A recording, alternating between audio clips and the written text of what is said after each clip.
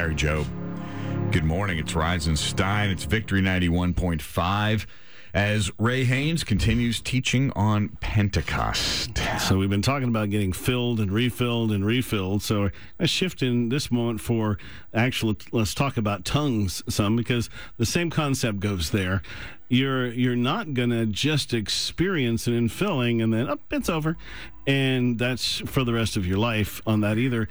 In the same way that God could give you a tongue of angels or a tongue that's spoken here on earth. Mm-hmm. He can give you multiple tongues over and over and over again for multiple purposes for prayer. Oftentimes when I wake up or pause in my day, I find myself praying in tongues, and it's become almost automatic. It happened this morning. I was waking up, but of course we're going to be talking about Pentecost, so that's really not a stretch to go, wow, that happened. So we were just babbling when we woke up. It's totally different. I'm so tired. I don't want to move ever again. That's a tongue of a different sort.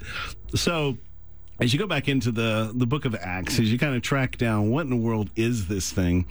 So Acts 1, and being assembled together with them, he commanded them not to depart from Jerusalem, but to wait for the promise of the Father, which he said, "You've heard from me, for John truly baptized with water, but you shall be baptized with the Holy Spirit not many days from now."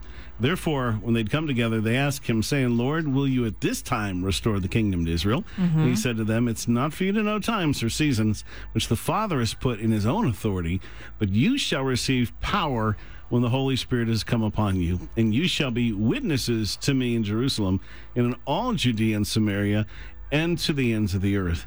So I would just say, as a side of this, if all you end up with is tongues, you've missed out on the promise of the Father, right? Which was power, which was to witness. So a lot of times we get so sidetracked by what happens to us, we get kind of hyper-focused on that thing, which is fine, because you're going to need that gift is your ability to pray and God to pray through you, which I found in my life has been just absolutely priceless.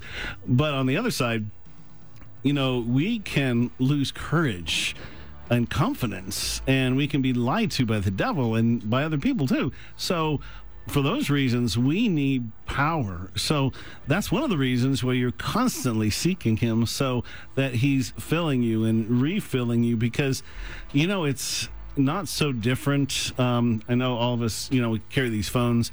The more you use it, the more you need to plug it in and recharge it. Mm-hmm. And, I think from a Pentecost perspective, if we could just relate to that, just real basic concept, I don't think it's really deep. We just need to not neglect to plug ourselves in to God. It's wonderful. I love having a good church. I love connections in all those. But it's all of those things all together, or you just get filled up in this aspect. And, God has bigger plans. So Acts 2, when the day of Pentecost had fully come, they're all in one accord in one place. That's a big one right there. How often do we get in one accord? And suddenly there came a sound from heaven as of a rushing mighty wind, filled the whole house, and they were sitting. Then there appeared to them divided tongues as of fire, and one sat upon each of them. And they were all filled with the Holy Spirit, began to speak with tongues as the Spirit gave them utterance. So another example there. Acts 10, while Peter was still speaking these words, the Holy Spirit came on all who heard the message. The circumcised believers who had come with Peter were astonished that the gift of the Holy Spirit had been poured out even on Gentiles, for they heard them speaking in tongues and praising God. And there's another example we were talking about earlier. There's no end all. So all of these guys, all of the apostles have been baptized, filled with the Holy Spirit, and they still had no clue what it was for, that it was for the Gentiles. So they were shocked and amazed. So it's not like getting baptized in the Holy Spirit suddenly gives you this unlimited revelation either. You can still be just as stuck and stupid as you were the day before. It's only when you're submitting and you're watching and observing that God can actually communicate. Acts 19, while Apollos was at Corinth, Paul took the road through the interior, arrived at Ephesus. There he found some disciples and asked them, "Did you receive the Holy Spirit when you believed?" The answer is, "No, we've not even heard that there is a Holy Spirit." So Paul asked, "Then what baptism did you receive?" "John's baptism," they replied. Paul said John's baptism was a baptism of repentance. He told the people to believe in the one coming after him, that is in Jesus. On hearing this, they were baptized in the name of the Lord Jesus. When Paul placed his hands on them, the Holy Spirit came on them, and they spoke in tongues and prophesied. There were about 12 men in all. Throw that one in there because there is a lot of different ways that the Holy Spirit can come on you. One is by the laying on of hands. When I was 16, when I got baptized in the Holy Spirit, we're in a big field. I mean, there's probably 10,000 of us. There wasn't enough hands in that part of Pennsylvania to lay on us. But God showed up, and 10,000 people. We were just going, what in the world just happened to us? So, like the wind that. I actually saw that. It looked like.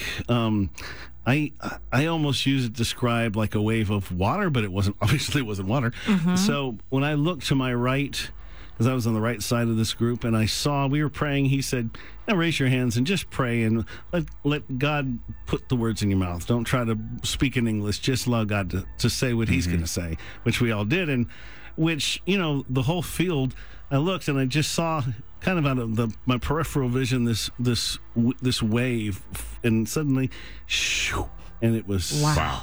And we were all literally laughing because I've heard that story before, and I'm got goosebumps. Freshly affected by it. Yeah. Well, and that's 30 some years ago, but I've never forgotten because it was an encounter with God. You're never going to forget a word that he speaks to you or an encounter with him. And I'll never forget standing there just laughing. Me and my friend Jim, we'd gotten saved the year before, and there we stood, and we were speaking in tongues, which we didn't know what that was because we'd never heard anybody speak in tongues. So we were trying to figure out what in the world, why are we speaking in a language we don't know, and why are all the thousands of people around us speaking in a language we don't know?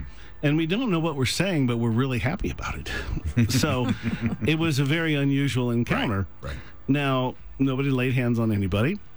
When Kelly was baptized in the Holy Spirit, she had a really difficult time receiving. So we don't really know why that was. Everybody would stand in a line. I was praying for lots of different people. They'd get baptized in the Holy Spirit.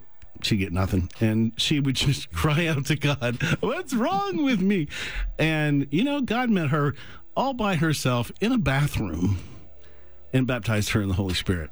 So God, again, in that situation, God laid his hands on her. Now, Corey, when she came along, this was a real question because you think the most logical thing you do is you would just pray for her and lay your hands on her and just pray for her to be baptized in the Holy Spirit. But we never felt the peace about that for whatever reason. So it wasn't until she was 11 or 12 and we were going to the Life Center in Dunwoody, a very prophetic church, and it happened to be Pentecost Sunday, and we all felt this urging in our heart that she should get prayed for. And so she actually had stepped out of the sanctuary when she called people forward, so she walked back in. We said, hey, she just called people down. She went down, and almost immediately God baptized her in the Holy Spirit, and she was speaking in tongues. So in that sense, I think there was too many people down front, so I don't even think she had anybody laying hands on them, but they were going along and praying, so there might have been hand laying on for her. So but it was a very different experience, and somebody was leading and helping and giving some instruction and insight, which is wonderful. So the biggest struggle here is there's been more conflict throughout church history on this one subject than probably every other issue combined, because it's not intellectual. Color of the carpet sometimes causes just as much conflict. We can fight over all kind of things because it's either something that we really believe about something, but when something's not intellectual, it can't be understood. You can't argue or control it. It requires faith and obedience. It's really a God thing. Yeah. Nobody ever got themselves baptized in the Holy Spirit. So, we probably need to lay down that kind of an expectation. And if we have a simple expectation that we can share the word of God with someone and they can receive salvation by praying and asking, it is the exact same way. And so it may not it could have some very different characteristics than we experience. That's just the way it is. I loved Mark Rutland last week. He was sharing one experience of a lady. She said, I just repeat the same words a lot, and I'm worried. How do I know for sure that this is tongues? And he asked her, he said, well, just pray in English for me a minute. And like so many of them, and a lot of our announcers have this problem when they first start. They'll say, Father, Father, Father, Father, Father, every other word when they're praying. And we don't realize that sometimes we repeat and repeat and repeat. And so sometimes when we're trying to judge if something is real, we may not be the best person in the best perspective to judge what the Holy Spirit is doing on that person. And it could evolve and do work and change in many, many ways. So, you know, it was different for me than it was for Kelly, and different for Corey too.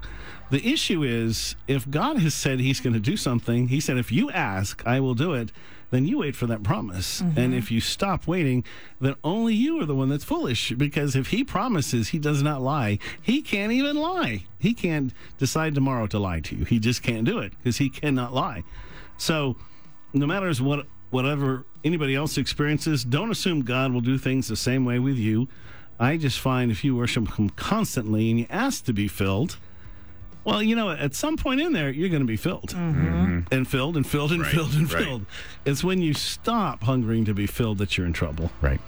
I tell you what, whenever I get around folks that are especially really anointed, like when I was at Brownsville, and I'm around people that carry a great anointing just because of their walk or their gifting, I always ask them to pray for me and lay hands on me and pray for me, because what in the world do you have to lose? You know, I just figure, you know, if you're that obedient, lay hands on me, because I'd like to be that obedient too. So I just say, don't stop till you're full, and that will be, you know, in 10, 20, 30,000 years. This is so good. So good. And it'll continue well after the Rise and Stein show. Brian Race is going to come in and fill in for Keith Davis today. So more with Ray Haynes coming up in just a few minutes, and then all the way through Dr. Rutland's teaching at 12:30. It's Rise and Stein, Victory 91.5. You can find this all at the Rise and Stein and the Victory Facebook pages, and also blog.victory915.com.